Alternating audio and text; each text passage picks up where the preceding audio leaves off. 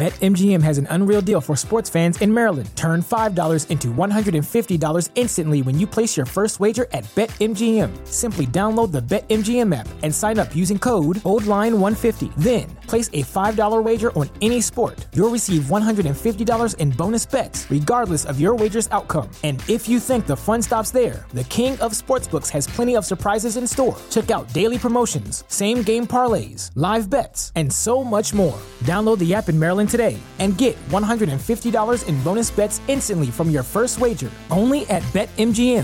BetMGM and GameSense remind you to play responsibly. See BetMGM.com for terms. 21 plus only. Maryland only. New customer offer. Subject to eligibility requirements. Rewards are non-withdrawable bonus bets that expire in 7 days. From issuance, please play responsibly. For help, visit mdgamblinghelp.org or call 1-800-GAMBLER in partnership with MGM National Harbor. Promotional not available in Washington, D.C. This episode is brought to you by Snapple.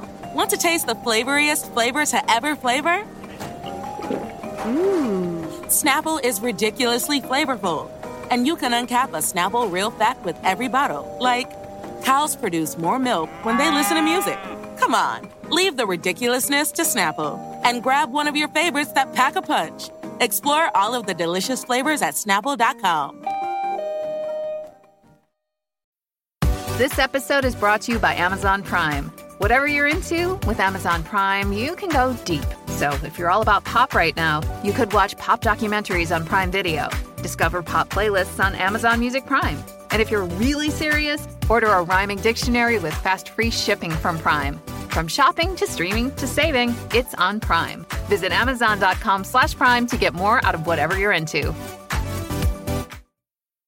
Forever. Dog.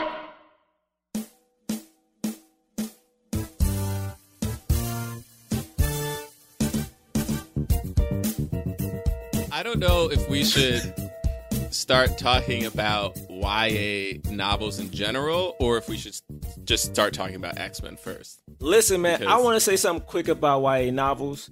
I love these movies and these books, but what I realize is that you will have one of these YA books and it will be a black girl lead, but she's always in love with a white dude. And I've been Googling, there has never been a young black guy as the love interest in a YA movie. Like, I am saying that while looking at Chubb. Who loves Chubb? I mean, I guess everyone loves Chubbs. That's the thing. No one loves Chubbs. The thing is, you can watch all these movies. Like, and if there is a black dude in it, he is the Chubbs. He is the best friend he's the jokester. Yeah, why man. was he swearing so much? You know why? Every line for no reason. He was so impressive. Yeah. He was so unlikable in every way. Oh, my goodness. Okay, so there's the Hunger Games, right? There's Maze Runner. Mm-hmm. There's Divergent series. There's Perks of a Wallflower. Yo. Okay. No, that's a YA. He's just saying YA. Like, I'm saying YA. No, he's like going to cinema history. He's like, since the beginning. Is that? I guess that's real. Like, even in fantasy YA or like. Well, what I think is so funny about Darkest Minds though is like Chubbs the character knows he does not have a shot with Amanda. Like, and Amanda like seems to automatically recognize like that's not going to be my love interest. Like, it's a smart black guy just sitting there, like attractive, smart, very witty, and everyone's just like, yeah, that's not going to work. So you go ahead and just start being an asshole. I'm gonna look at the white guy who's leading us all and focus my time and attention on him. It was like automatic. It's like the movie knew. Yo, there literally is a movie with a black male lead. Okay, we reviewed it. And I just realized as I'm looking up YA movies, The Hate You Give, this man died. Okay, the black love interest was shot.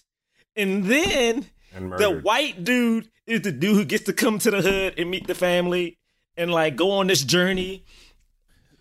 There's also one that I don't know if it was actually based off of a YA book, but there was another like alien movie with a black lead that also never got like any. Actually, there's two. There's Kin, which was based off a short film, which I saw. Yeah. Mm-hmm. Did he have a love interest? One never wants to get. I saw that. Yeah, he was too young to have a love interest, right? He didn't have a there wasn't like a little girl that he liked or. Yeah, no, he was too young for. But they could have done like a My Girl situation. Like he could have, there could have been someone his age that he loved. It's almost as if these stories are like a product of a systemically racist society or something.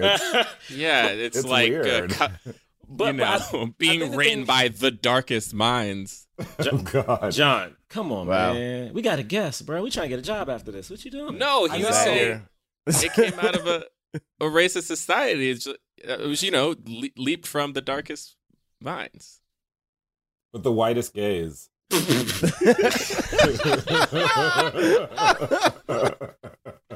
Now that's how we start a show. Jonathan Raylock, James the Third, Drum Milligan. What more can I say? You know what it is. Black men can't jump.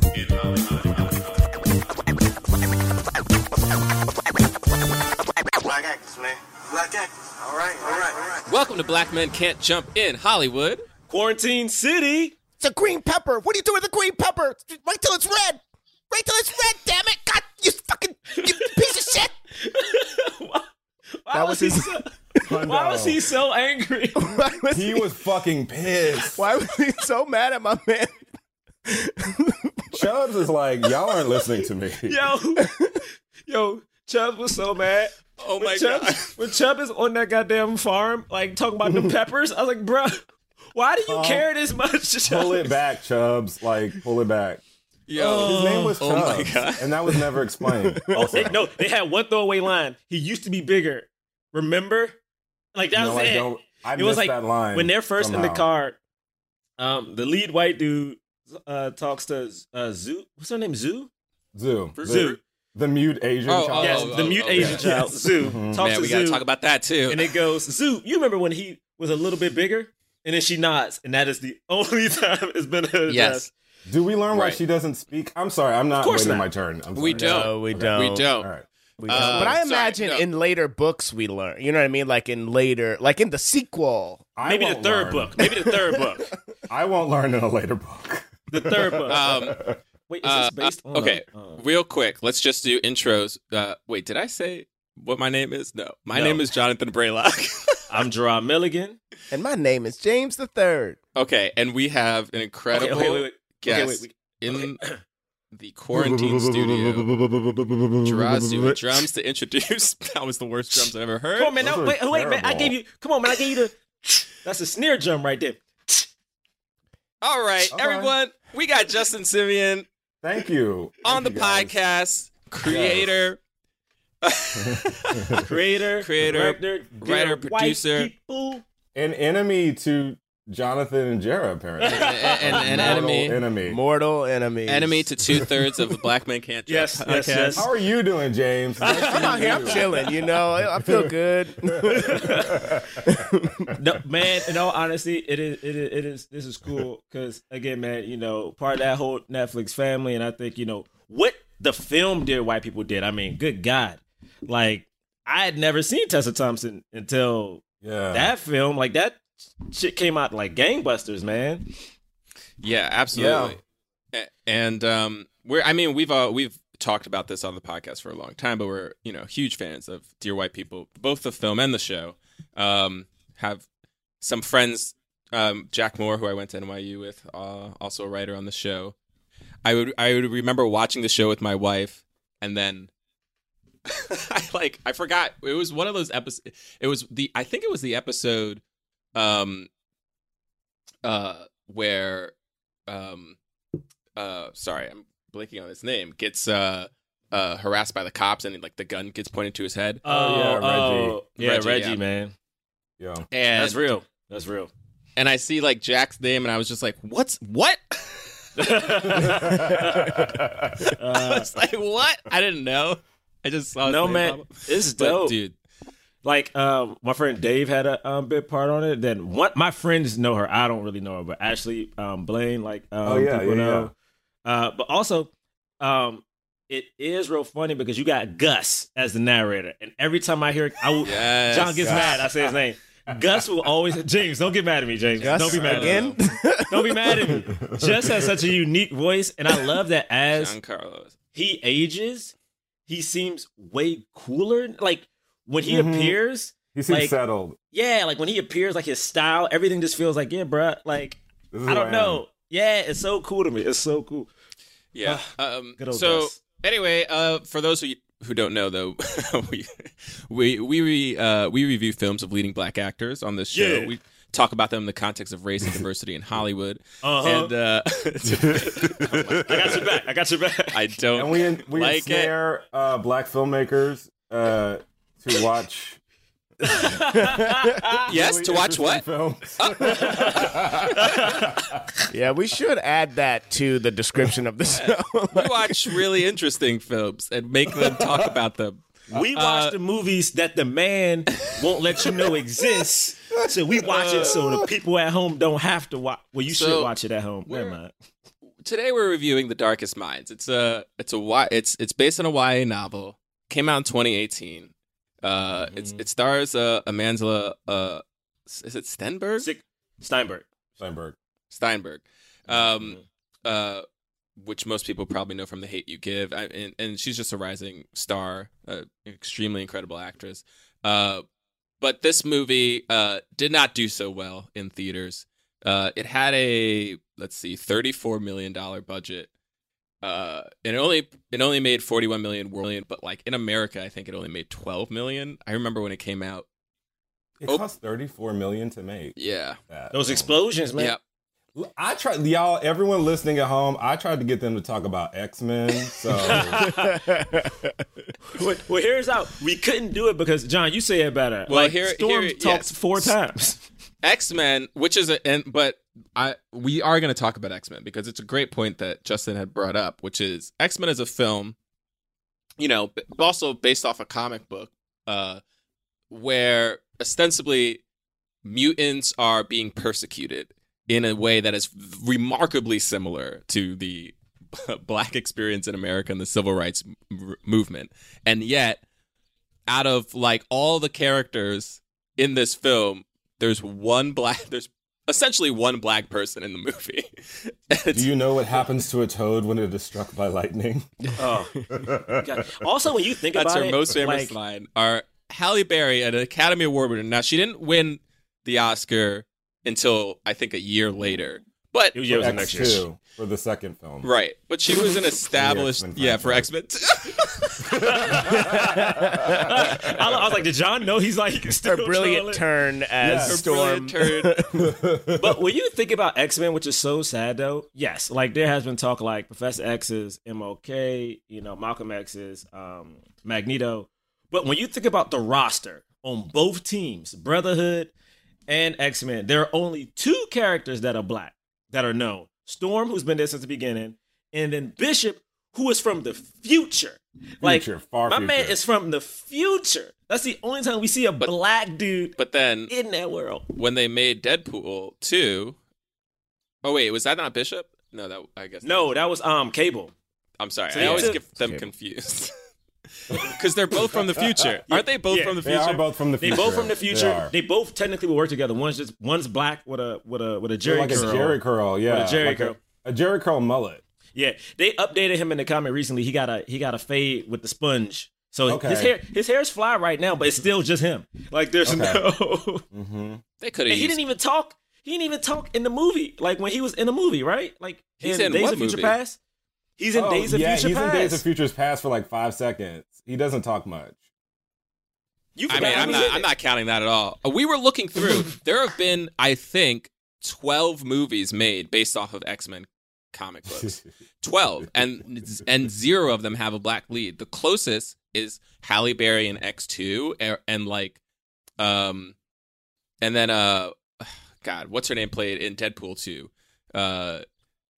Domino. Domino. Yeah, Domino. She played Zazie. Yeah, and she played and Domino. They go out of their way to kill Darwin in. He's the X-Men only First person. Class. Oh, they go out of the way to kill him. Yo, They're he's the only mutant to die in that movie. Yeah, they do. They go out of their way. But you know what? There are so many American science fiction franchises. Planet of the Apes is the one that comes to mind. But where like black shit is being used as like flavor. Because X like the thing that makes Marvel and not DC is that they infuse the superheroes with like immigrant experiences, and specifically for the X-Men, the black experience, like that was on purpose. Like Malcolm X and Magneto was on like this shit came out of the 60s. Like this was all very much on purpose. But they were like, but no one's gonna read a comic book about blacks. So we have to encase it in this metaphor. Unless black is in the title. You know, Black Lightning, Black Panther. Yes. We only gotta be black. Also, this is a complete tangent, but I just watched a clip of this movie. The first Transformers. This is very annoying. There's one Transformer who's like a black car. Jazz. Jazz. The only Transformer that Megatron kills is Jazz. And Jazz tries to like hip hop like Black Ranger kung fu fight, dance fight, and he just rips him apart and just throws him. He's the only one to die.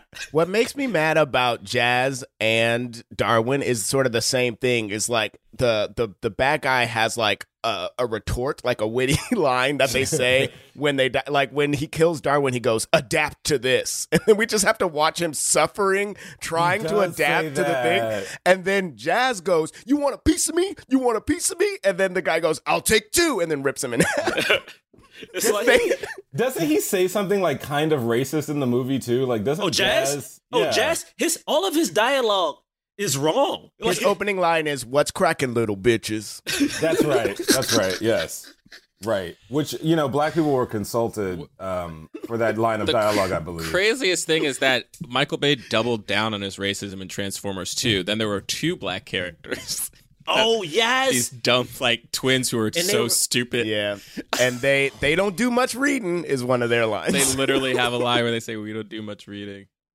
I just Googled it, and there's a headline that says, "Why weren't the racist robots in Transformers 2 canceled?" Why are we doing this? But, every time we do this podcast, I get excited, but then I realize that we're in a business that is straight up racist, even though it's supposed to be the business that's more accepting of people with different colors. But then we look at stuff, it's like, there is a hip-hop robot. Like, this is a hip-hop robot, y'all. John brought up the two robots I took out of my mind, because these dudes were like, they were crows. Like, these are 100%. the Mitchell Show crows. Yeah. And they're in a movie. A movie that made lines. like $1 billion. $1 billion. $1 billion. Yeah. Anyway, so we out that's here why fighting, trying to get content that's just got. Okay, you know what? I'm gonna go. So finally, though, we don't need to be upset though, because finally in 2018, The Darkest Minds. The reality was the YA novel. The main character in the book was white. And they were like, you know what? We're gonna be woke. We're gonna be diverse. We're gonna cast this as a black girl, and some of the internet was mad about that, like they always are. They were mad about the black stormtrooper. They're mad anytime they're mad about Annie being black. They're just always they're always mad about. Weren't fictional... they mad about Amandla in Hunger Games? Yes, they were. They're mad about in Hunger I Games. read that book. I did too. The character is described as black. Yes, and they were mad. Like, it's like, you hear what they to say her skin color is? First off, Hunger Games, low key. The black people were from the plantation district. I'm going to leave that alone. Yes, they were from the plantation district. It's a good point to bring up. My man is in overalls. Okay. They got... All right. Okay. But we of haven't course, even introduced the movie. I'm sorry. We haven't... I mean, we introduced the movie. We just haven't... It feels like we're avoiding talking about it. That's what it feels like. Maybe that's because this movie got a 16% on Rotten Tomatoes. Reviews aren't everything. If reviews aren't everything, though, we know this. I mean, we got 100% on Rotten Tomatoes, but we still ain't get a season 2 though. We got 100.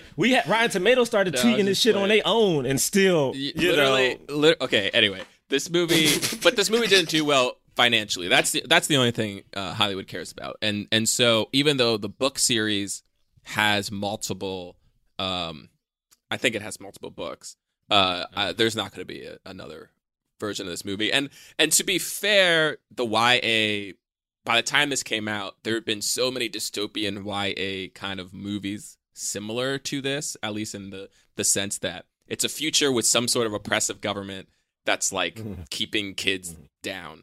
Yes, a future. Sorry. But those movies, even like Divergent, which I don't think it got to finish out all of the books, but the first movie still did decently. It made like 200. It was the first one was good. The Maze Runner, like same thing. Like the movies went down, but they I think they actually got to finish. They did all three of their movies.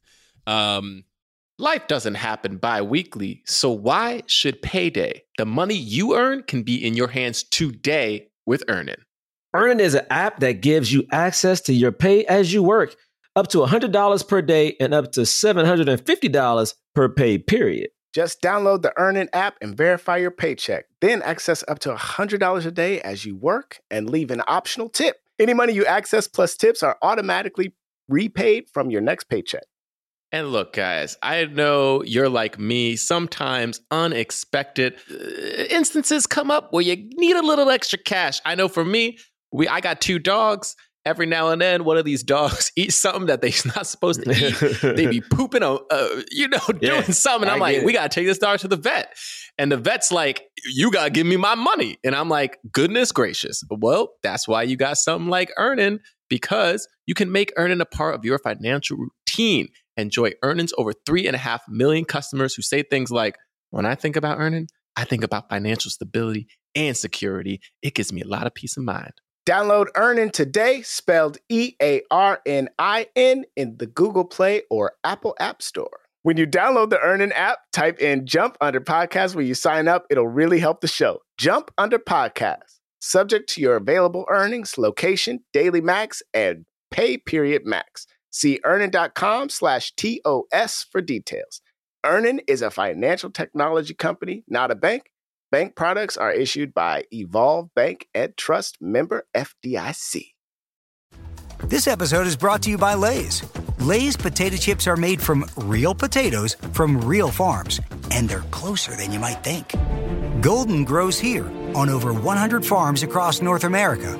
So whenever you open up a bag of Lay's, you can thank your farmers for making your Stay Golden moments possible. Lay's, stay golden. To learn more, head to goldengrowshere.com. Thunderpants! What are you laughing at? Laffy Taffy. They have a funny joke on every wrapper, and I love how fruity they are. Banana's my favorite. Want one? Sure. So smooth and chewy. I like to eat them after school and after dinner and whenever you need a good LOL? Yeah, so here's the joke. What do clouds wear under their shorts? Thunderpants. That is good. Share a delicious Laffy Taffy moment with the people you love. Head to LaffyTaffy.com to shop now. Sergeant and Mrs. Smith, you're going to love this house. Is that a tub in the kitchen? There's no field manual for finding the right home. But when you do, USAA Homeowners Insurance can help protect it the right way. Restrictions apply.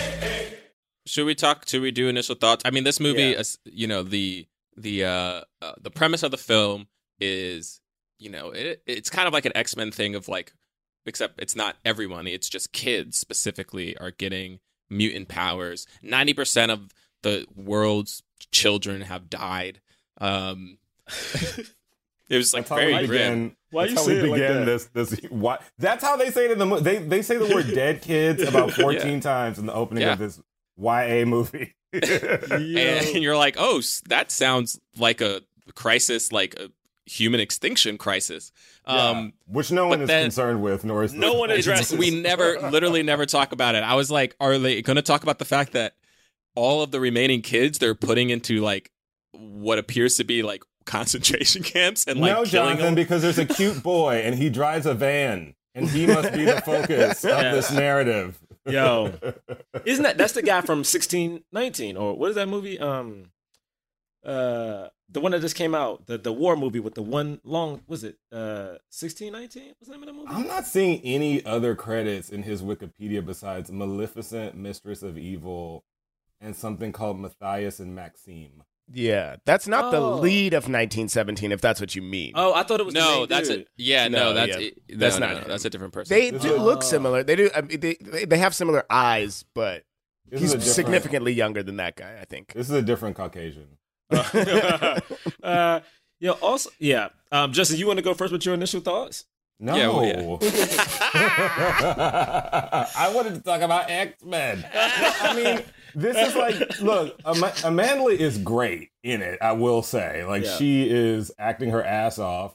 The movie doesn't really deserve her, but it's sort of like, this is what happens. This is why diversity is bad and inclusion is good. Because it's like, we just changed the lead character to a black girl, but in no way address the racial implications of that. And so, this movie, which is ostensibly a metaphor for the black experience, is actually void of any actual, like, truthiness about the black experience because it is never brought up or addressed. And I thought it was really bad, it was, but I know no one tries to make a bad movie, but it felt like it was made by a lot of studio executives with a lot of notes about the marketplace and appealing to the most amount of teens or something, because I can't figure out what the movie is meant to say or be about. Those are just my first thoughts. No, yeah, that's real. No, those are great thoughts. I never thought about it like that. In like diversity, inclusion. Yeah, like that's a very good way to put it. It's like, Little Fires Everywhere. It's like they made the lead character black, but then they at least understood that means that the whole thing has to become about her being a black woman, because that is, such a major piece of her experience. And with this, I felt like it was such a missed opportunity because, it's a YA movie, but we have kids saying shit and fuck and things are blowing up and kids are dying. 98% of all children die in the opening of this film. But yeah, we couldn't broach the topic of race and gender. That felt like an odd choice to me. Yeah. 100%, because I think what you just said, like, you don't know what this movie was really trying to say, that's my initial thought of this movie is like, there were interesting things happening. Like, this could have been an interesting movie, and I'm sure the book is at fault with this, but also they change movies from books all the time, so you could have done that with the screenplay, and made it. It's like, what is the point of this outside of just like, oh, kids have superpowers and they're running away from, like, some shadowy government that makes them prison laborers or kills them because they're afraid. But we never really understand why they're afraid. Like, outside of, we're just supposed to know, well, people always fear what they don't know and they might have too much power. But like, in a movie, in like X-Men series, right, or the movies, we understand there are mutants who are fed up with parts of the government that are trying to oppress them. And so they're fighting back, which fuels this thing, right? So when we think about, for instance, the protests that just occurred, and how a lot of the narrative that some of the media started to focus on was rioting, all of the, like, this police precinct got burnt, this police car got burnt, like, these stores got looted. And even though that was such a small part of what was happening, that was the focus. It was like, see, we have to get these people under control. They're trying to tear down our country and rip it apart, even though the actual protest is about, justice, like equality. And so but there's nothing really like that in this movie. They just start rounding up the kids.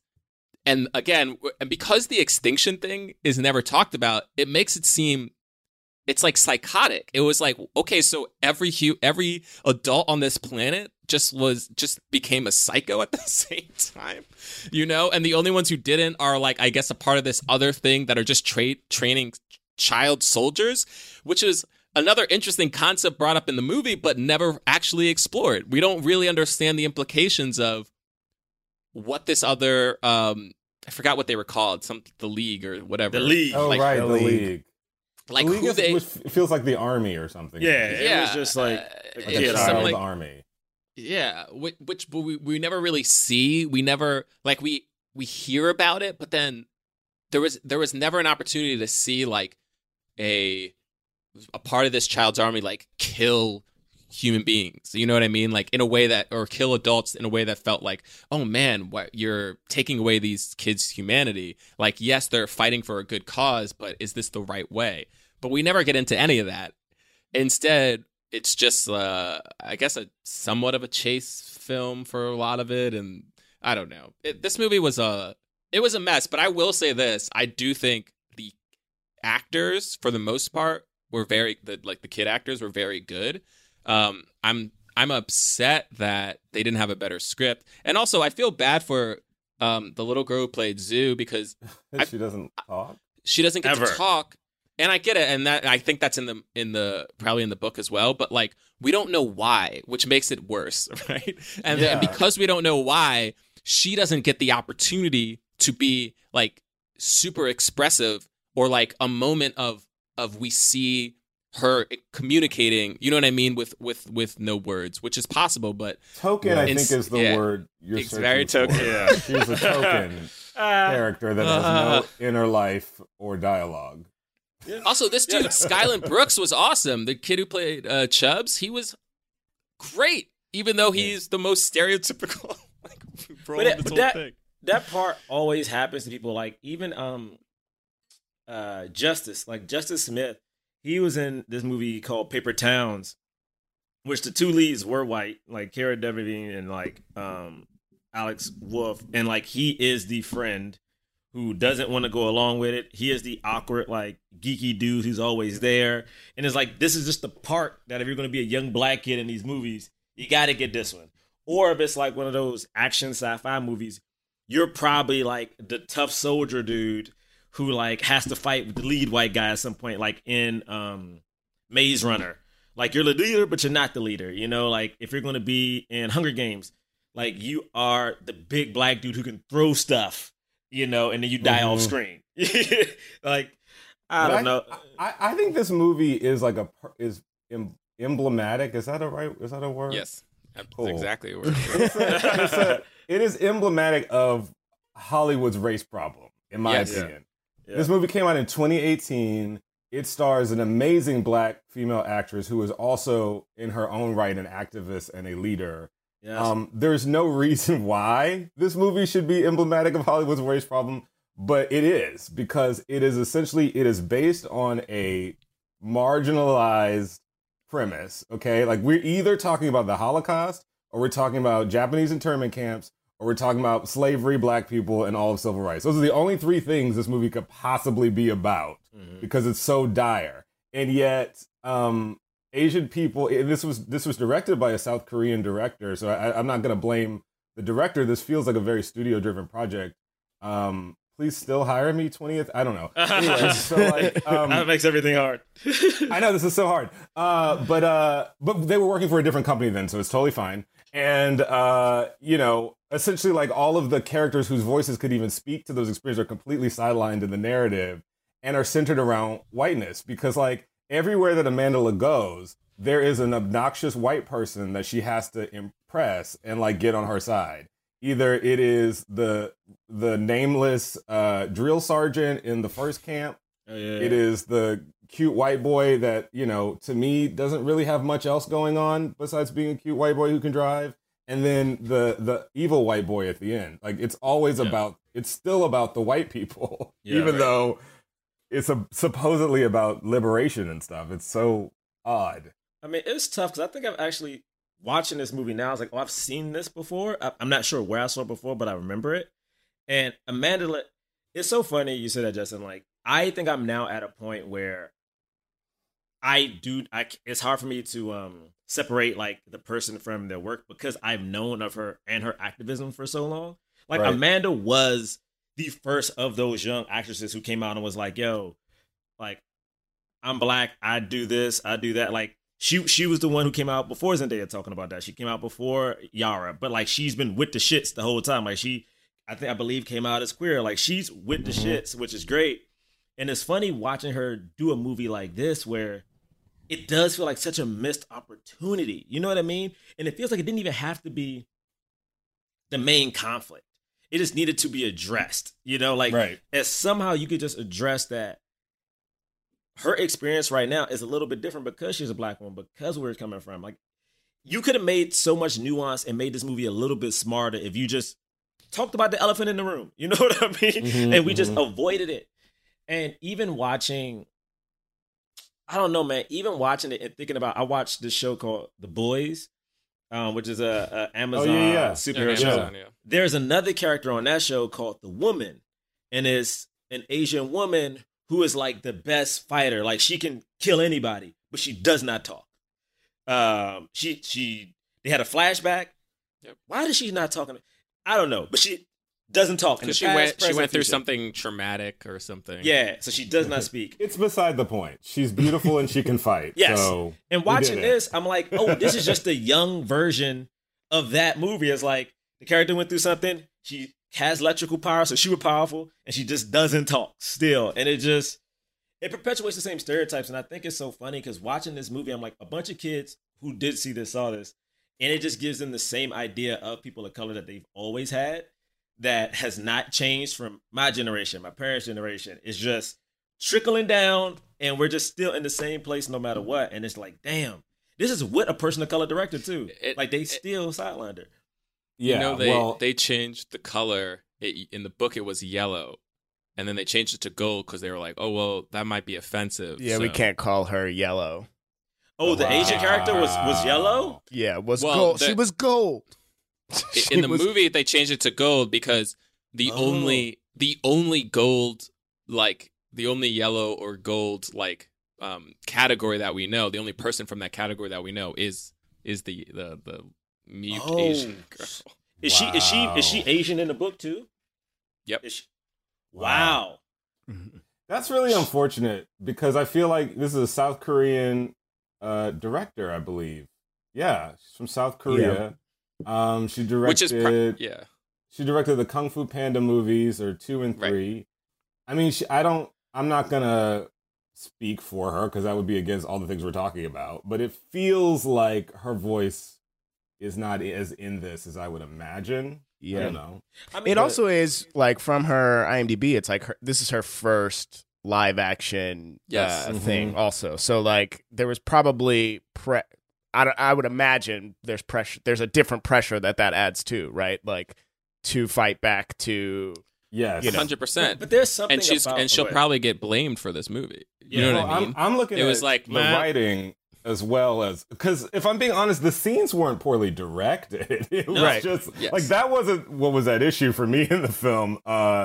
It was conceived badly. But one thing I have to say, and yes, I am bringing it back to the X-Men, which is that smart. In a lot of ways, this movie is X-Men's fault because X-Men, which I think is a good movie. I think X2 is a great movie. Yes, and that's kind of all I have to say about the X-Men franchise as someone who grew up with the comics and loved it with my whole body. I really think X2 is a great movie. That's all I have to say. But I feel like from the beginning, that franchise was a compromised franchise. It was already a hodgepodge. Frankly, I feel like we were in a homophobic reaction to Joel Schumacher still as a society, and Batman having nipples. And so when we do the X-Men, everyone's in like black leather, like there's no flamboyancy whatsoever, which is very ironic, given the filmmaker. There's no sense of gayness in that movie, and it's a superhero movie, and what are we doing? This is about hairy men in tights. Like, this is a gay... All superhero movies are gay, guys. I'm so sorry. So we erased that from it. We erased the civil rights thing from it, and I feel like because that was so successful and so many movies following that model are so successful, there was probably no reason to think this wouldn't be successful. We're just doing the thing that we do in all the other movies. And we're putting a black lead in it, and there's like one line about the colors not being segregated. So we did it, guys. We solved racism, give us money. So in a lot of ways, I think, it is connected to that system, and I just wish that I wish that people understood that like the black experience really is the quintessential American experience. It always is. They always go to jazz music or rock and roll or hip hop or a black lead or whatever and fetishize us in the midst of a movie, objectify us to make it pop. I mean, but the thing is, it's hard to talk about that because our villains aren't aren't some faraway, distant people. You know what I mean? I feel like our villains are here. Like, again, like people who, I mean, look, man, I'm gonna be real. Like people who lynched black folk in the streets, some of them are still here. That is someone's grandma. Like I remember it's this famous photo I bring up all the time. It's like this young black man who is lynched, and it's a young white girl pointing at it, smiling. That woman is still alive. Right. You know, like our people are still here. She works at Trader Joe's. She's the one who doesn't give you. She's the one who charges you for the extra bag. It's like, look, that bag is 5 cents. Don't try to charge me 20. No, the problem with her. Her name is Amy. She works at the Trader Joe's on Hyperion, and she is. She overplays the Amy. She overplays it. You know, she like tries to sneak things into my bag, like she's doing me a favor. I'm like, I don't need that, Amy.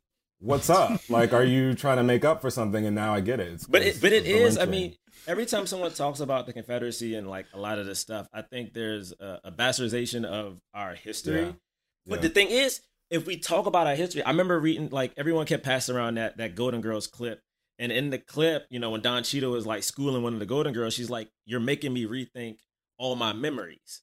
And I'm like, and that is the hard part, is like, you will have to rethink your vacations, the things your grandparents did, the things your aunt said, because maybe those people aren't the best people. And that is a very hard thing to think about. And I think that is why, as African Americans, we will continue to have a hard time, because no one wants to be bad. No one wants to be racist.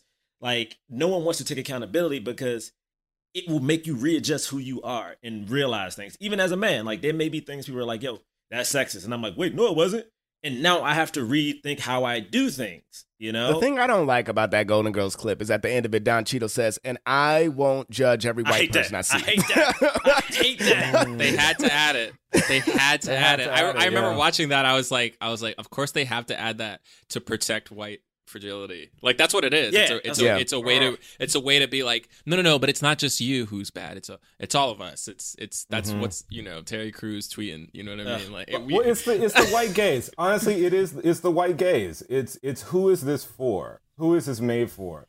There was a movie called Lemon that I happen to love that critics were not kind to, by Janixa Bravo, and I've been talking about it because I'm like, the reason critics didn't love that movie is because it's not from the white gaze. It is the same. What she was doing with that movie is she was making the same movie that is always made every single year about a sociopathic white person who nonetheless is charming to everyone in the film and ends up getting his way and makes us feel empathetic towards him. That's like so many fucking movies. So she just made that movie, but from a black woman's point of view. It's about a white person, but it's not in the white gaze. And that just makes people uncomfortable. And I feel like what's making me uncomfortable about this movie, about Darkest Minds, is that it has a black person in it, but it is from the white gaze. It is completely from the point of view of the white people in this film, even though they're not the lead characters or, you know, ostensibly the point of view.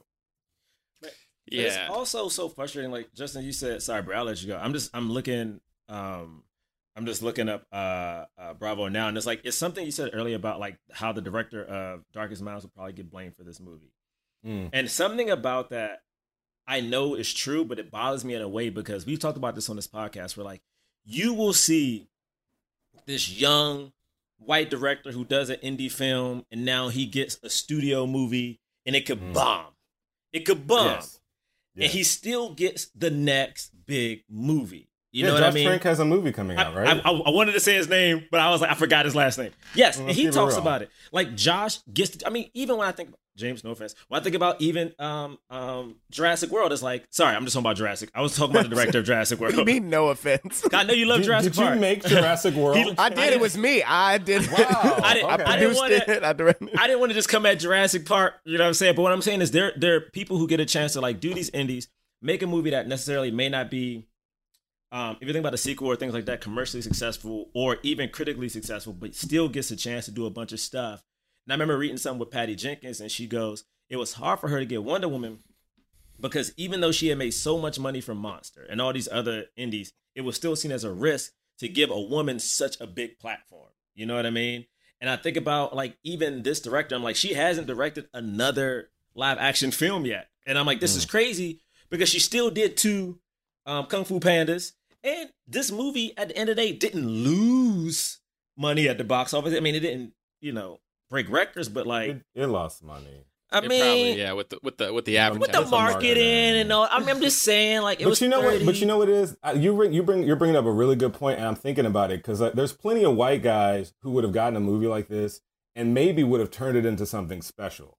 And we're always taught to think, well, that's because that director like has the guts to do that or something. But the truth is, I'm imagining Jennifer Nelson on the set of this movie, knowing this is some bullshit, but knowing that if she raises a stink about it or like demands a better script or whatever, she's going to get fired. That's the reality of it. And to take your metaphor further, you could have a show, on Netflix or something, and have 100% of Rotten Tomatoes, and trying to figure out where's my pickup and where's my billboard. Yeah. So it is absolutely a double standard, and this movie is bad because of racism. Yeah. Because of the racist system that made it. It's made it a bad movie. It didn't. How could she feel that freedom, knowing, first of all, when she directed those kung fu films, kung fu fan films, and they were both successful. But she was the first, I believe, just woman director, period, directing like a major like animated movie. And so she's getting a chance to direct this. It's like a first opportunity for her. And then in the middle of the casting, there's a whole race conversation that's happening where people are complaining about this character being casted as black, and the diversity is ruining everything, and there is so much like vehement pushback to just allowing people who are not white to both act and direct movies. You know what I mean? Like, it's just the fact that they're doing it makes people angry, which should go like, oh wow, holy crap! If there are a bunch of people who are okay with literally saying something that's so obviously racist, how much more racism is like that we don't even understand or know about, Right. And then she starts to make this movie. I don't blame her. I mean, like, the thing that we could start talking about the movie now too, because like the intro is quick, right? And it kind of like very quickly gets you to be like, this is what's happening. It's like there was this, there was that. She erased her parents' mind. I don't know if we want to comment on the fact that I don't know if it's necessary, but this actor is significantly darker than Amanda. I didn't want to bring it up. Okay, I didn't want to bring it up. I've been waiting for the moment. I didn't want to bring it up, man. Yes, it don't make no sense. This gorgeous dark-skinned black girl grows up to be a man blood. I leaned over to my wife and I was like, she's too dark. She's too dark. I don't want to. I was like, is that going to be her sister? Or is that, I'm confused. And I was like, do you remember what Rue looked like? And she was like, yeah. Okay, well, so do you see what's wrong? Yeah, I know. And it's one of those things where I was like, what is it? What? I actually don't know. I don't know what it means, because I'm like, there's a part of me that's like, I'm glad that that black girl got that part in this movie. Like, we need, like we actually talked about this on the podcast. For whatever reason, there does seem to be a trend in Hollywood when it comes to young black actresses. A lot of them are light skinned, like, all of the popular ones right now, and her parents too. Like not only did she get that opportunity, but then her parents also got to work a couple days on this movie. Golden Brooks, guys. Yes, Golden Brooks. Yes, was the mom. Yes. Wow. And we love her. Wow. Yeah. But go ahead, Bray. Sorry. But yeah, but like, there's also something else to this. Like, okay. It's actually it was the way in which you knew this film was not going to be about race at all, that they just like immediately were like, whatever, black people, they're all the same, and we're not really going to talk about it. Like, we won't discuss it. They're just like we're us. colorblind. Exactly. It's a colorblind thing. Yes. Okay, there is one black part of the movie. There's one like genuine black part of the movie, and I don't even think it's on purpose. It's when Amandla goes to talk to Chubbs. They're at the new concentration camp run by the new group of white people that seem nice. And Amandla goes over to hang out with Chubbs, the other black character played by Skyland Brooks, on the pier or something. They're like by the river. Yes. And they basically have a conversation that is like when two black people get together among a group of white people that we've all had, where we're like, this is some bullshit, right? They basically have that conversation, and it was the most authentic part of the movie. Oh, that's amazing. And by the way, Skyland was in Mr. and Pete. No one's seen this movie. This movie is fucking amazing, and he was so good in it, by the way. That to me was like, that should have been the movie. The two of them recognizing that all these white people are crazy should have been the whole movie, and I would have been so happy. And you didn't even need to have like a super strong love interest. You could have just had them trying to figure out shit, and that's just the thing. I mean, it's really hard because, you know, like John was saying, like I don't know what's happening, but it has been a trend. If it's going to be a young black girl in the movie, and again, I say this, I don't want to take anyone's jobs away. I think now, as people are talking about supporting, you know, black voices, I want everyone to eat. What I would like that we could spread out that wealth a little bit. I feel like, you know, you listen to some of these black actors, like Emma Stone ain't starring in every fucking movie. Because we got Jennifer Lawrence, we got other people. Whereas I feel like because the black pool is so small, we hear the same 3 or 4 names nonstop when it comes to projects. And we don't get to see the other young black actress who may be darker skinned, who could have been in this movie, you know, like, I mean, the reason we actually know of, oh my God, I'm about to mess up her name, Zuri from Black Panther is because Amanda went on record and was like, yo, I just felt like everyone, I shouldn't be this sister. Like, she was like, I felt like I should not have this part because everyone is coming from like African descent with darker skin. And she's the one who she took herself out of the running for that movie. Was that after she made this movie? Ooh. Because that would actually make some. Because I feel like Amanda would be the first person to criticize this film. I mean, she's a smart girl. It may have came out afterwards. Yeah, and this came out that because year. Like, how do you turn this? Like, this was The Hate U Give hadn't come out. Yeah, I mean, I don't know which project she got first. I imagine she got this one before. Both came out the same year. I know it came out the same year. Yeah. But I don't know why I feel like she got this project before The Hate U Give. Maybe not, but she feels like she's also older when I watch The Hate U Give. I mean, maybe it's just because the subject matter, which is another conversation of how black people have to grow up faster. Black children have to grow up faster. Real fast. But yeah, it's like, you know, that she's the star of a potential franchise. You know what I mean? Like, it's an opportunity that's hard to pass down. And it's one of those things where it's like, sometimes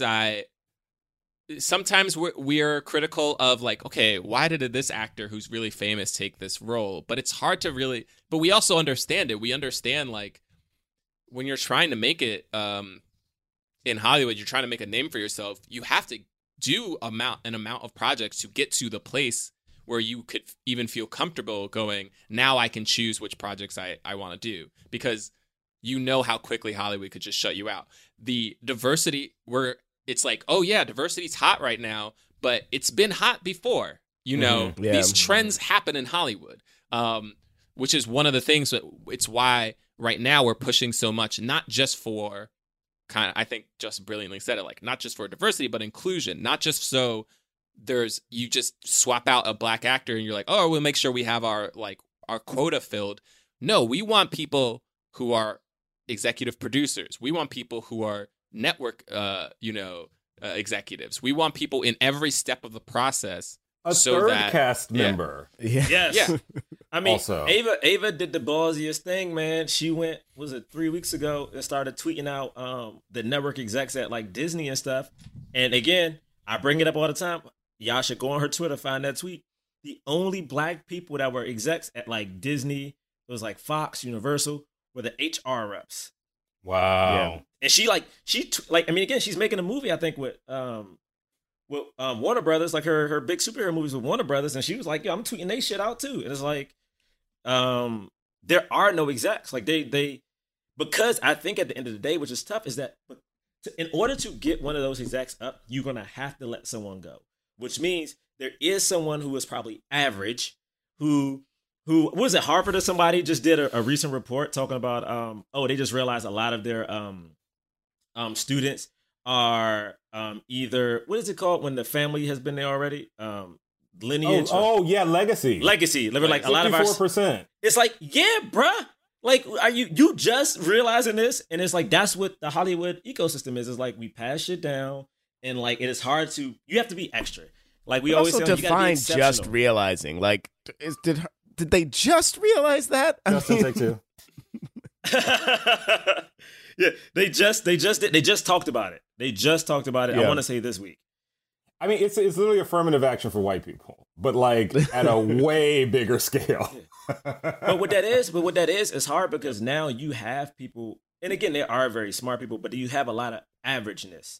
And the thing is, to break through as a black person, you have to be so much better than everyone else that you have to be exceptional. But then, even then, you have to fight against this legacy. You have to fight against like someone who has this job because they knew somebody, because they liked somebody, because they were able to go to that good school, and you have to be good enough that one of them has to be fired. Like it is. If you're only going to have 4 execs and all 4 execs are white, but we need a black person in there, one of those 4 has to be let go. That's just and no one wants to be fired. Right. So- But the real though is like, why do we just have to have 4 execs? You know, there are some systemic problems with Hollywood that don't even have anything to do with race, just in like how movies get made and how television shows get made. It's not making the best work, and it's not making the most cost efficient work either. But the other tricky thing, it's not just about hiring a black executive, because I'm not throwing no shade at nobody, okay? No one is being shaded. I've never met a person like this, but I've heard that when you have, the singular black executive, the pressure on that executive is so intense that too like much. they don't have the freedom to act like other executives. They actually take less chances on black content, because if the one black executive takes a chance on the one piece of black content, they own that content. And if for whatever reason it doesn't come out right, or it doesn't make the money it's supposed to, they're fucking gone, Yeah. So it's like, it actually, like, just having one actually kind of makes it worse for all involved. Like, you kind of have to have like 4 or 5. Like, you kind of have to like have multiple black people at the company, which I know is asking a lot, but just like raising it up to, the percentage of black people in the population, we're not even close. Damn, yeah. I didn't even think about that. There's so much pressure. Yeah. We've heard Yeah. stories of those face-offs. Yeah, I mean, also you got to think about it as like black creators. I think I will admit, and I'm trying to come around. Like, I've been super hard on certain creators where I'm like, I shouldn't give you the pressure of me, like all of blackness. You know what I mean? Well, like you've been really hard on me. what? No. Listen, man. I'm just saying. You look, made me watch this movie. Listen, I just wanted to say, Jonathan got together and made me watch this movie. Well, so John, I could shade Amandla, and how dare you pit us against each other? We're not shading her at all. She's the thing. This the movie is a person we great like. learning experience. I know she's actually like, she's worth watching the movie for. I would say. And she brings, so apparently, because I was like trying to get a sense. I didn't read the book, but I was trying to get a sense online of like the differences between the book and the movie, and one of the things that was mentioned was that in the book, this character, it's Rudy, right? She's even more she's more passive in the book. Like a lot of things, like when as a kid she makes the doctor forget that she's a orange and convinces him that she's a green. In the book, she does that accidentally. Yeah, and in the movie they make it purposeful. Which, like, thank God, because I don't even understand. Like, there's a part of me that's like, what was this book even? Like, it sounds like it wasn't even feminist. It was written by it was a white woman who wrote it, and I'm like, why would you make? Why would you make your heroine character not active, like not have the agency to, and because. And even though it was stronger in the movie, it still felt strange because I didn't exactly understand what Amanda's journey was. Now, it's like she's scared to use her powers, which is something that we have sometimes in these mutant movies, right? You have somebody who's like, they just want to blend in. They just want to, right? But the circumstances of this film make it so that if you're a kid who's alive, everyone already knows you have powers, and therefore you're either going to be put in a camp or you're going to be murdered.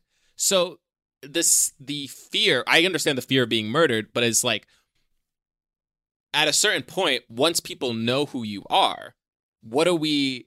I just didn't. It didn't quite track to me. And also, you have to think that she didn't want to use her powers, but she has been actively using them because like there's no way for 6 years she hides as a green when it doesn't have that, like she's not that smart. Right. Like she But and also there's so many fucking issues with the premise because like if you could just make the Doctor think you're green, well then there should be oranges all over the place. Like she was able to figure that out within like a few seconds. So like where are the other oranges pretending to be greens? Only one other orange did that? And your power is to literally make people think whatever you want them to think. So it really, to me, it really was a story about like internalized, you know, I don't know what, subjugation, I guess, because she had the power all along. And eventually, like, essentially, like, the journey of the movie is like her, you know, trying to manage white people's feelings. Ultimately, she makes a big sacrifice to manage the white man's feelings in this movie so that he could go on and do the right thing and get over his jungle fever. Also, I mean, these are the narratives we're telling in 2018. His last shot of him running in the woods in slow motion, I was like, I don't have to see this boy keep running. The fact I didn't that like get to the last shot. The fact that you didn't miss anything. But our podcast began right before the last shot, and I didn't finish it. I will say this though: the one thing I did think was interesting is that the battle became between like this black woman and this white guy. Mm-hmm. And I'm gonna say it was messed up. And I don't know. The moment I saw this preppy dude with a polo shirt and his collar up, I was like, I don't trust nothing about this dude. No, but also, was there like a weird almost assault scene in this movie? Yes, not almost assault. Like what the hell was that? Yeah. Like he wanted her to do he wanted her for his bidding, and he was just gonna do that. He wanted a slave. Like that shit was. The thing is, it happened so fast. I was like, what the? First off, okay, let me just backtrack. The opening scene when they go to the camps and they just start murking and just like knocking that one kid out. I'm like, okay, this is wild. And now at the end of this movie, we have this scene. Piss off. And oh shit. And I'm like, what is happening? They legitimately have this scene that I feel like is addressed. But also, I really wanted her to fuck this dude up when they had the final battle. Because I'm like, yo, they're going to have a one-on-one battle. This dude is wild. We got to, like, scar his whole face up. You know what I mean? Like, I didn't know the book, but it just felt like a missed opportunity to get a little revenge, I guess, for me. But I don't know. Yeah, and also, I mean, I understand, like, this was somewhat targeted towards teens, and you don't want it to be too explicit, but like if you're gonna have this notion that this guy who literally can control people's minds and then he's trying to learn how to erase someone's mind and then somehow learns it. I don't really understand how he figured it out, but I guess he kind of did. Why would he just try to physically force her to, you know what I mean? Like I didn't get that part. Like, I was like, of everything. I will say in this regard, that character is a great analogy for whiteness in general. In that, like, he is trying to take her power, use up her body, and control everybody else, but pretend he's good. So in that regard, I would say the movie, you know. Actually, I reversed everything I've said. This movie is great. He was a good villain. He was a good villain. It was just that we didn't get enough of the other stuff to make it, because it wasn't leading to him, really. It doesn't even really it doesn't actually track. I mean, like, this is one of those movies where the more you think about the logic, the more everything falls apart. And it's hard because the initial premise, because they don't talk about the extinction element at all. Like that the human species race. Like, what? Like, how are they going to, like, are new babies also getting like with this disease? Like, are what's there happening? New babies? That's what I was like. Is this a Children of Men situation where everyone just knows that the human race is about to end, and they're just like, "What's going on?" Like, I don't Let's torture children just to spend our last days. But they had like one line every now and then. They're like, "Oh, where are all the people? Oh, with no kids, they all went to the cities for jobs." So like, the rural area was just abandoned. Also, is the league bad? Like, when she we touches, never really. We'll never know. When she touches the white dude, he's But like see, the stealing thing a is, kid, they're right? building the world. Like in the second one, we're gonna learn what the league is. We're gonna learn like where if he's gonna regain his memories. There's so much stuff they're setting up for the sequel. So 2021 Darkest Minds 2. So because the other thing it was also the other thing I just have to say that bothered me was if all the greens are smart and there are so many greens, how come they can't break out of this game? Yo, no, break. But I'm like, yo, that could be, if they talked about race, that is something like I always the one thing I hated like in history class is like people always go, well, if there were more slaves, if they were more powerful, how come they just didn't overthrow? I'm like, and then there's so many psychological things that people were saying that in history class. Oh my God. When I went to history class, they were like, but why didn't they just do this? Why didn't they just do that? And I'm like, well, they were inferior. Yes. Like, what was the answer? Yes. Like, there are reasons that they didn't feel like they could. And I'm like, this movie could have touched on that. That movie could have touched on, yes, these people are smart, but we have ways to, like, make them feel docile. Right. But also, but here's what went wrong, yeah, guys. This is a movie that's supposedly about personal liberation, made by people that were not free. Okay, this director was not free. Yeah. I don't know this writer, but I feel like this was not his vision. That's deep. You know what I'm saying? These are a bunch of people who are working in a system. Okay, an authoritarian. It's early for me. Authoritarian system to make this movie as a product. You know, nobody is close to the heart of this movie at all, and you can just feel it in the in the product. And it's like, why give people of color the platform if you don't let them be free while they're doing it? Because that's where you get the auteur amazing directors out of the 70s. Is you give Francis Ford Coppola a bunch of money and you send him into a jungle and you just let him fuck around, and then sometimes you get Apocalypse Now. Like that's how it works. but that requires so much trust, and I don't think. It is hard because I don't think people of color get that trust, man. Like even when they prove themselves. Yes. Like we had our friend on. Oh my God, Aaron Covington, who helped co-write Black Panther. Oh, I love Aaron. Yeah, he was talking about even after Black Panther, the jobs he gets to write, they don't want to hear an original story. They just want him to adapt a bunch of stuff. And I'm like, my man has co-written one of the biggest movies to ever exist, and yet he still isn't given the chance to come up with his own content. Like I just saw the other day, they're making the black version of Wonder Years. Yeah. Wonder Years. You telling me? I love that it's exactly the premise of the sketch that we did for the last episode of just a show but black, and they really are straight doing that. Yeah. They're doing the Wonder Years but black. They're literally doing it. The thing is, really like, there are so many creative people who us on this call right now could come up, and this is not to diss the people who are doing that story, but it's just showing like, the four of us can sit here and be like, yo, we got an idea for something in 5 minutes. But yet, for some reason, black people in particular, I really think it is, that aren't given the leeway to be trusted enough in Hollywood. Like, whether it comes with directing, whether it comes with writing, whether it comes with acting, because for the most part, again, man, how many dark-skinned black actresses we know lead in movies? Viola Davis out here, her clip going around talking about something. Y'all call me Meryl Streep, pay me. And she still ain't getting paid. She came out 3 years ago and said the craziest shit that it hurts that it's real. She's like, yo, if you take her, if you take 3 other of the highest paid black actresses, they still do not make what one Jennifer Lawrence will make.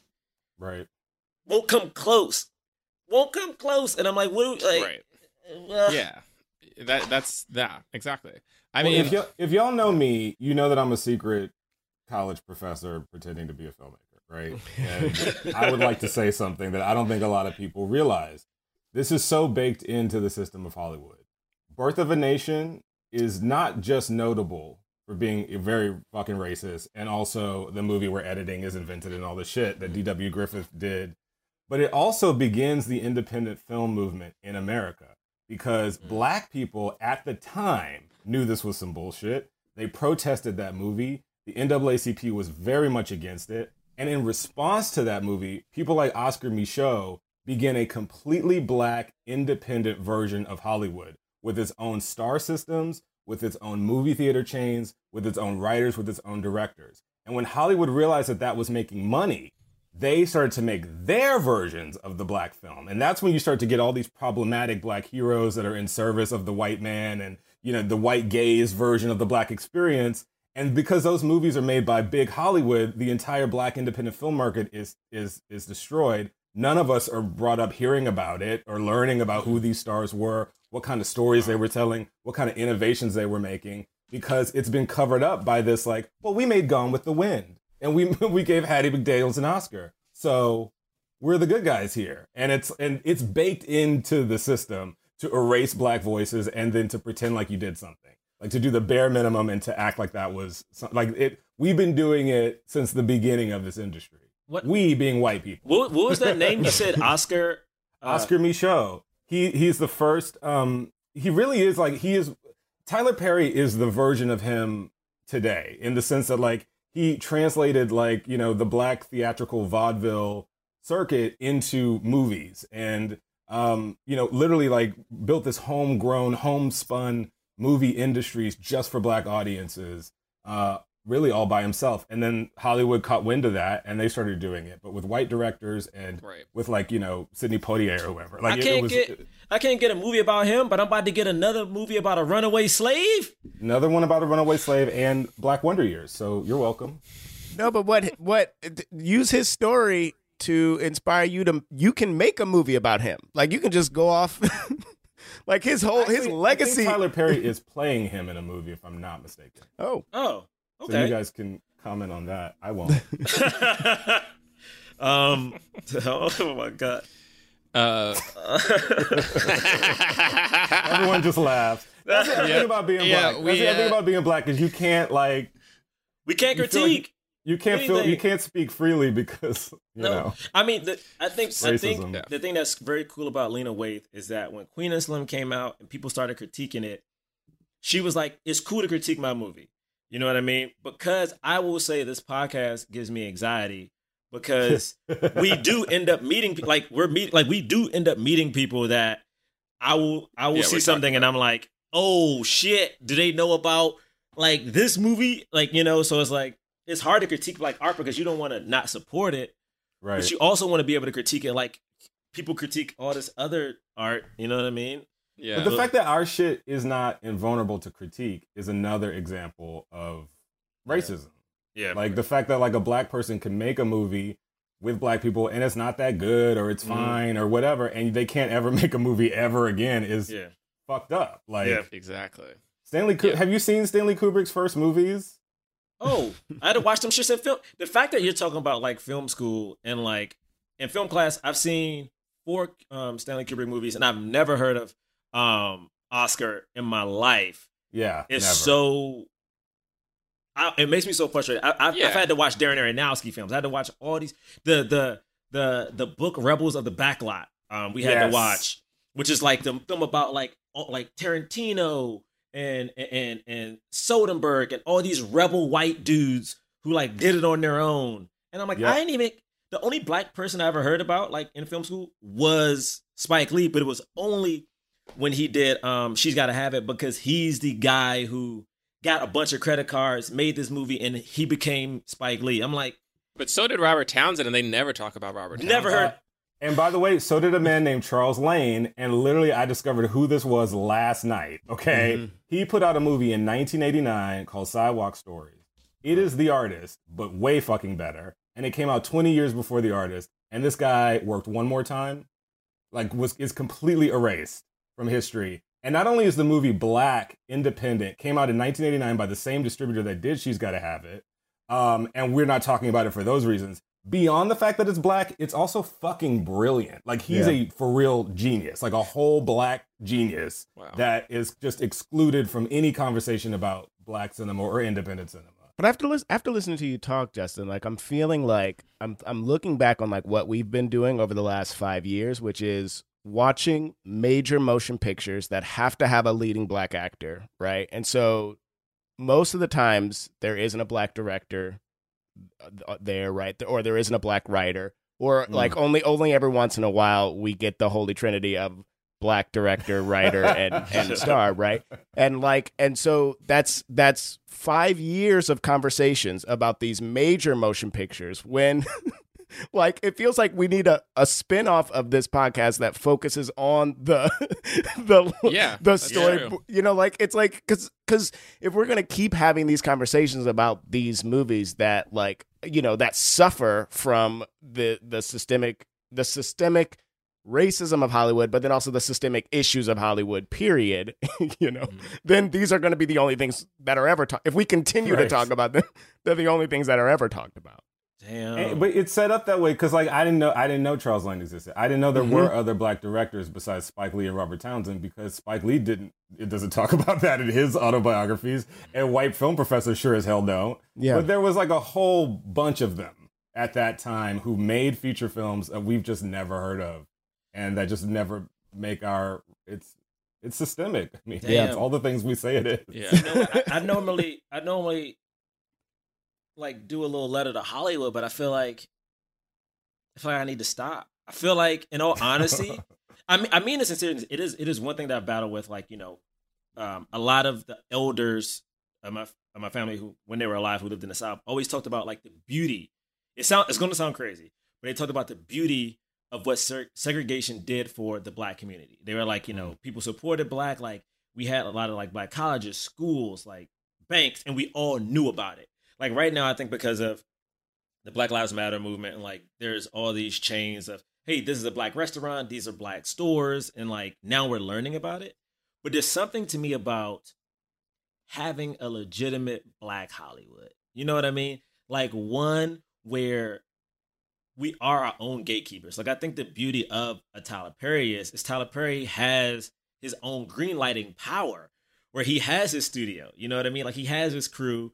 You can technically go live on his campus. And I'm like, man, what does it look like if the black film leaders, if you will, like got together and just made sure we will look after each other, but also the ones under it. Like I watch all these like docs, and you hear Steven Spielberg talk about how he is very adamant about finding other Jewish directors and things of that nature. Like then we'll see someone who he meets now has introduced him to like, you know, a Guillermo del Toro, and now we like have Guillermo del Toro looking out for a lot of like Latino directors, and like now everyone's like pulling everybody up, and now people are nominated for Oscars.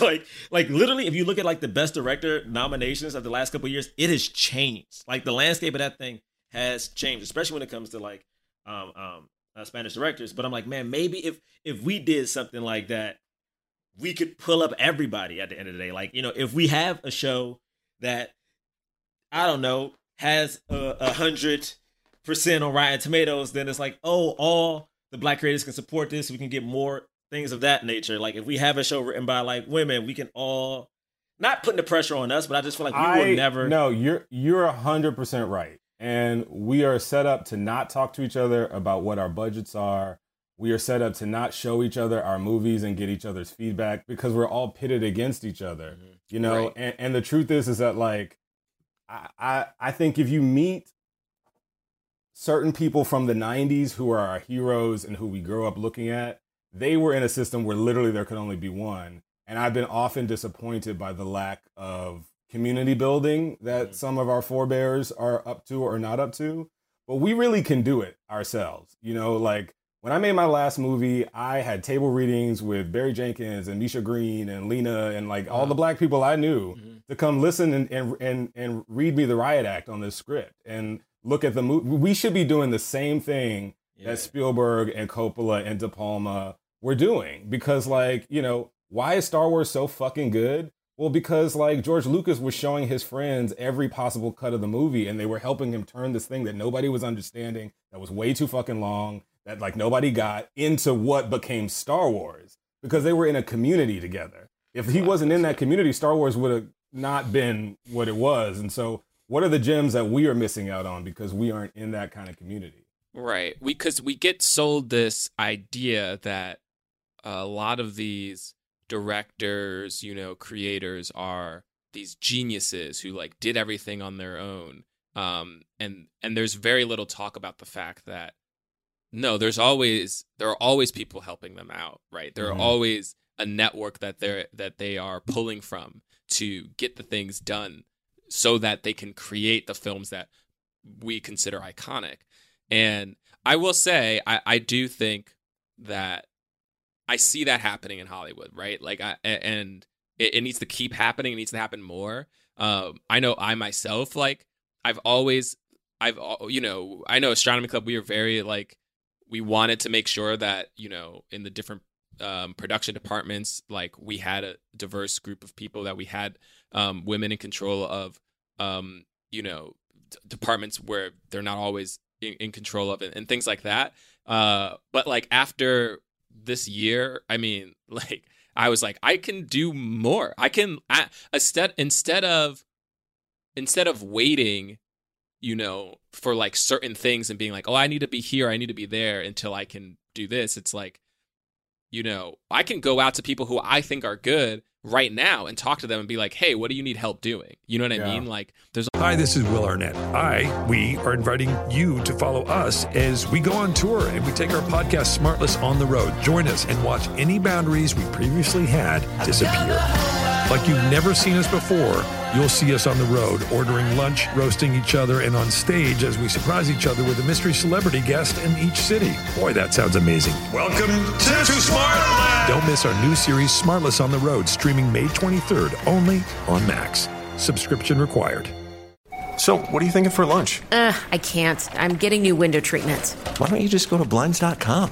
Because I need custom products. Blinds.com products are made to order, and they ship samples to you fast and free. Wow, how convenient. Tell me more. They can even verify your measurements and handle the installation. Plus, their 100% satisfaction guarantee.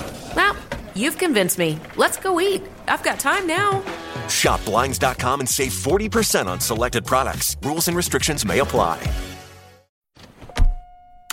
I love driving with Uber because I have access to 24/7 live support, which is really great because I like to drive at night. I like to know I have support in the middle of the night or early in the morning. I can chat with a live agent 24/7. As a female driver, I get it. You need to feel protected. And Uber has our back for sure. Uber, earn like a boss. Sign up to earn today at uber.com/boss. A lot of talk, at least in the entertainment circles, of mentorship and people trying to find mentors or wanting to be mentors. But I've seen it online. Like, I've seen people tweet out like, hey, the industry is the industry is telling me there aren't enough XYZ type of people, XYZ type of writers or actors or producers. Like, can you guys help me out? And it happens, right? Like, people are like, actually, I'm here, so that kind of community building that we're doing and helping each other out and understanding that we actually don't need to have this fear that somebody else's success is going to bring down our success. That's such an American capitalistic, this like mentality of like this zero-sum game where like, well, if you get some, then I won't get some. It's so backwards. It's so ingrained in us that that's what we think. And even as marginalized people, we still have that thing. Like, it's why the concepts of intersectionality are great too. Of like, we don't want to pit different identities against each other or make people feel like they have to choose one. We can talk about them all at the same time. When we talk about Black Lives Matter, we can talk about Black trans lives mattering. Like, we don't have to. It's not like if these people get rights, then our rights are going to be taken away. It's not like if these people get jobs, our jobs are going to be taken away. That's such a white mentality. That's exactly the mentality that people are like, yeah, the freaking Black people are taking our jobs or immigrants are taking our jobs, and like, which is ridiculous because they weren't even working those jobs to begin with. You ain't want that job, man.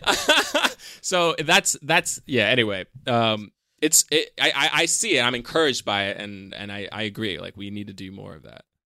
Anyway, yeah, but I also don't. The thing I don't want to come off. I don't want to make it like it's it is our job. Like, oh, woe is us. I'm just saying it is something very nice to support because again, when I watch, man, I'm telling you, man, when you watch these documentaries about like some of these, maybe not the best directors, right? But they get to do these big budget movies. You're like, how did this average ass director get this part? And then you realize, oh, this person met someone along the way who was like, I got you, you know? And I'm like, I just think it'd be cool because, again, like, you know, if John is making a movie and like I produce it and John gets nominated, that's going to help me at the end of the day just as much as it's going to help him. It's like, you get nominated for that Oscar, I produced it, cool. I have now produced an Oscar-nominated movie. Like, I'm looking right now, and Forrest Whitaker has been out here producing everything from Fruitvale Station to Dope to Roxanne to Sorry to Bother You, all this stuff. And I'm like, that's the kind of thing that I love is like you go back and look at someone's lineage, like you are doing the work. You may not be taking all the credit for it, but you are doing something to help get this stuff made. Like, I know him and Octavia Spencer have been out here, like, really helping people a lot. But, you know, all I'm going to say is, like, you know, because the whole time I was watching this, I was thinking, like, and I'm not going to talk, I always talk about Hancock at the end of the podcast. I'm not gonna do that right now. I'm gonna say, you know, like, support Jennifer Yu Nelson. Like, she is she's a great artist. She did Kung Fu Panda 2 and 3. My favorite show growing up, The Real Adventures of Johnny Quest. She was a storyboard artist and character designer on that. I like support her work. Continue to support Amandla and Golden Brooks and Skyland is so good. Skyland is so good. We were talking before the podcast started about the movie The Old Guard that stars Kiki Lane is in that. You know, support these voices. You know, talk about them. Oh snap! The Old Guard on Wiki used to be marketed as a sequel to Hancock, actually, like a direct. Stop. Why are you doing this? Really? Yeah, it was on Wiki. It said it was. I forgot about it. It doesn't say it now. It doesn't say it anymore. But someone sent me a screenshot. You just said it wasn't. You just said you weren't doing Hancock. I'm not doing the Hancock bit. Just the Old Guard happens to have been. Here we are. People are calling it a direct sequel to Hancock. Which I just think is interesting. That suckered me into this. Yo, I'm so mad at you. He did it. He laid it out. Yo, it was methodical. I'm so mad at you. Well, okay. Gina Prince Bythewood directed this movie. We should also. She did. say. Yes. Oh, really? Yes. Yes. The Director Old Guard. Love and Basketball and many other great films. Yo, Old Guard. She directed Old Guard. Apparently, people said it's a really I've read reviews and it's like a really good action movie. Wow. Dope. Okay. It is time for the cause. We rate and review films not based on how much we like them, but whether or not they help the cause of more leading black actors in Hollywood. So if we feel like the film fully helped the cause, we give it a black fist. We feel like it somewhat helped the cause, we give it a white palm. If we feel like didn't really help the cause at all, we don't give it anything. Okay? On the count of 3, we're going to raise Wait. I don't know. Hold on. Okay. So black helped the cause, white palm a little helped the cause? Kinda, yeah. Kind of. Okay.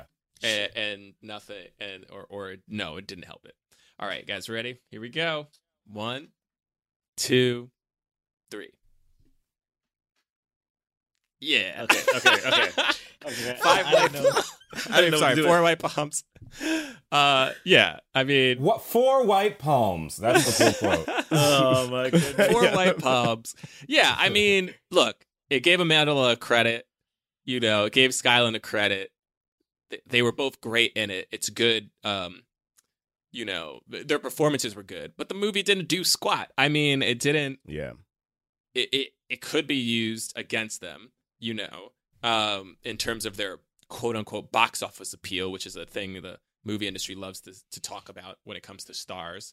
It also missed a huge opportunity to further a race narrative, like or the systemic racism narrative, because it didn't want to touch that at all. It just wanted to kind of use the trappings of it and not really get into it. So yeah, that's why I get a white palm. Yeah, I mean, same. Yeah, man. I'm a fan. I also will just give a shout out to. So we didn't talk much about her because she doesn't do much in this movie, but I'm a fan of my. I don't know how to say her last name. Check. I'm not sure how to say her last name, but I'm a big fan of hers. I've been watching a lot of like kids stuff. Who is she? She played Zoo. I'm a big fan of her. She's in like the new Are You Afraid of the Dark? She was in that Rim of the World, that Netflix movie. She was the in kids. Always Be Like That's Maybe right. as well. She's great in that. Like she's a really good actor. And this Amanda was a lead, but instead of it going deeper than just showing a black face, like that was problematic. And so the director, like I see she has one film in development in terms of directing. Like, I'm looking forward to seeing that. Like more stuff from these people. Agreed. I blame all the white people involved for this movie's failure. I think I second that. It's like I don't blame these people of color. I think they did what they had to do, and I think now being in a system where I can see network and studio involvement in ways that I don't like, I'm like, I don't believe this was their fault in any way. I don't believe this is their fault in any way. The only other thing I wanted to say, or we didn't talk about, was the Reds. Because there was like, because they had them as like one of the most dangerous things, and they were just like, they just breathed fire. And they looked like demons, and it seemed like they were like kind of completely unthinking or unfeeling, just like, and I was like, what does this mean exactly? I couldn't quite track. I mean, it was hard to track the metaphor for any of this, but I was just like, who are these kids? Like, do they really not think? Yeah. Why are they so easily, are they only controlled with the mind control? Like, how can he control all of their minds at the same time? I don't know. It was strange. I didn't even understand why you would need them. If what's his name? Slipknot or whatever. Slip Kid. Sounds like a Hey Arnold character. President's son. Yeah. The president's son, like, if he can control that many people at the same time, why do you need the fire people? If anything, the fire people, they destroyed the camp. Like, you could just use the blue kids to hold everybody down. Like, well, anyway. I mean, also, the president, I can never trust that actor because I know he does a bunch of comedy, but now I'm seeing him in this and also realizing he's the dad from Get Out. I can't trust you, bruh. He's the evilest white guy ever. Like, you seem too chill, and next thing I know, you out here trying to plot against me. I can't trust you, bruh. That's funny. Anyway, that movie leaves me with so many questions. Yeah, Justin, thank you, man. Thanks for guys coming on. For picking this film. I think we had a really robust. We actually did though. Listen, not about cinema. Not about cinema. We talked about like X-Men. It's like Halle Berry didn't even have an African accent.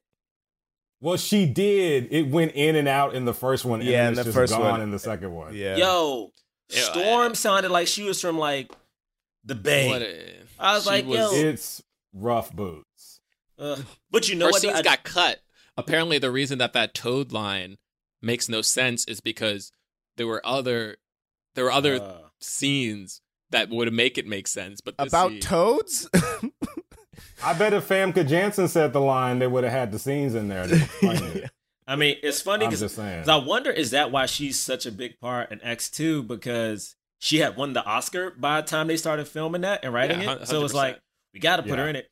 Also, but they still couldn't do anything about it. As much as I also love X-Men 2. It's still bullshit. Like, yeah. They give her a speech to Nightcrawler in the plane. Yeah. And but like no character development, no like sexual interests, no like complicated life, no reason why she had an accent in the last movie and it's gone now. Like none of it. If they're smart, they're gonna give that woman a spinoff. Give Storm a spinoff, because if you give her a spinoff, they had several chances to do this and they didn't do it. in first class, they made 3 Wolverine movies. Right. Wolverine was the lead of all of the X-Men movies, and then they made 3 spin-off movies where he was again the lead. Aren't Storm and Black Panther in a relationship in the comics? So my theory is if they do it properly, they can give Storm her own movie, right? And then eventually, because depending on which comics you read, she saved T'Challa when he was young. You know what I'm saying? So like you can like the third, fourth movie, bring her into the Black Panther world, have that big crossover. You know, I don't know what Lupita's character going to do because technically he married Storm, so I don't know what's going to happen there, but it makes sense. Like, they become rulers of what, like, they can do it. It would also be cool if she was African. Like, that'd be really cool. If they just, like, cast an African person to play this African character. And no shade to Holly or Alexandra Shipp, but that's not... No shade. That's not the Storm I remember. No, man. Like, the Storm in that joint with the crazy faux hawk that... Yo. The faux hawk! Yo, just... Woo! They can do it, man. I'm telling you. Faux hawk Storm. Marvel has the rights. They don't have a lead black woman superhero, right? No, there's no lead. They got Tessa and Thor, but that's it. Yeah. But like, and I guess Yeah, I guess Tessa. I guess. But also, how cool would it be to see, like, I don't know, a dark-skinned Storm with an African accent just out here, just come on, man. She controls the goddamn was weather. A leader. She was a more powerful leader than Cyclops of the X-Men. And then she became the leader at one point in multiple versions of the X-Men. She was the leader. The fact that they made Mystique the big draw for, like, the new class, and she became a superhero when she was never a hero in the comics, I was like, my God.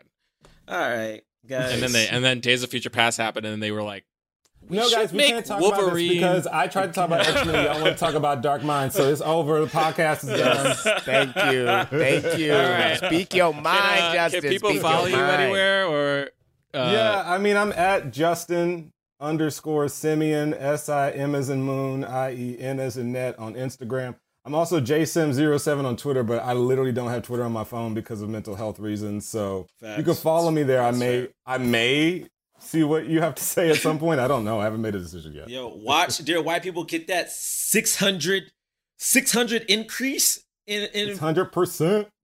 God damn. Wow.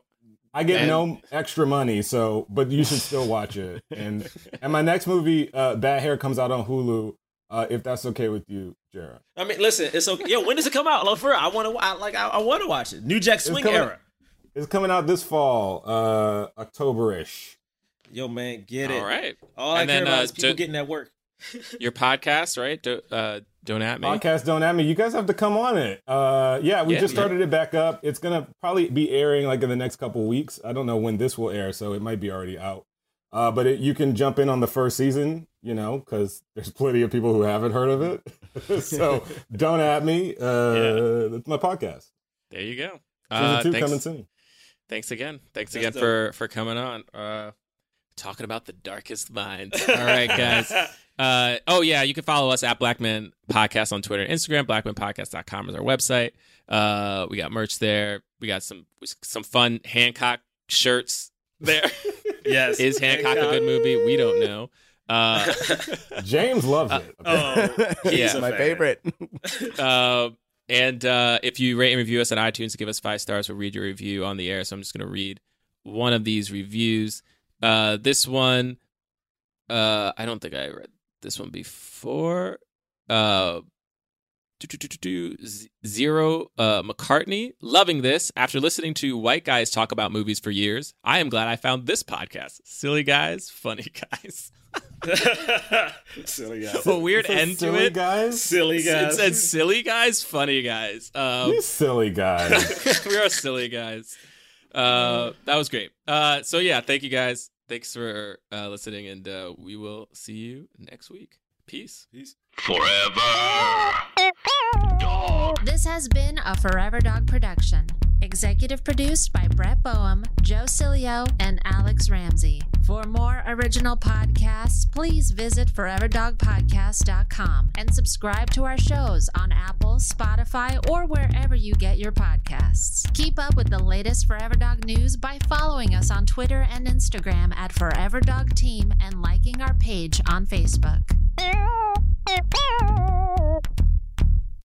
BetMGM has an unreal deal for sports fans in Maryland. Turn $5 into $150 instantly when you place your first wager at BetMGM. Simply download the BetMGM app and sign up using code OldLine150. Then, Place a $5 wager on any sport. You'll receive $150 in bonus bets, regardless of your wager's outcome. And if you think the fun stops there, the king of sportsbooks has plenty of surprises in store. Check out daily promotions, same-game parlays, live bets, and so much more. Download the app in Maryland today and get $150 in bonus bets instantly from your first wager. Only at BetMGM. BetMGM and GameSense remind you to play responsibly. See BetMGM.com for terms. 21 plus only. Maryland only. New customer offer. Subject to eligibility requirements. Rewards are non-withdrawable bonus bets that expire in 7 days. From issuance, please play responsibly. For help, visit mdgamblinghelp.org or call 1-800-GAMBLER in partnership with MGM National Harbor. Promotional not available in Washington, D.C.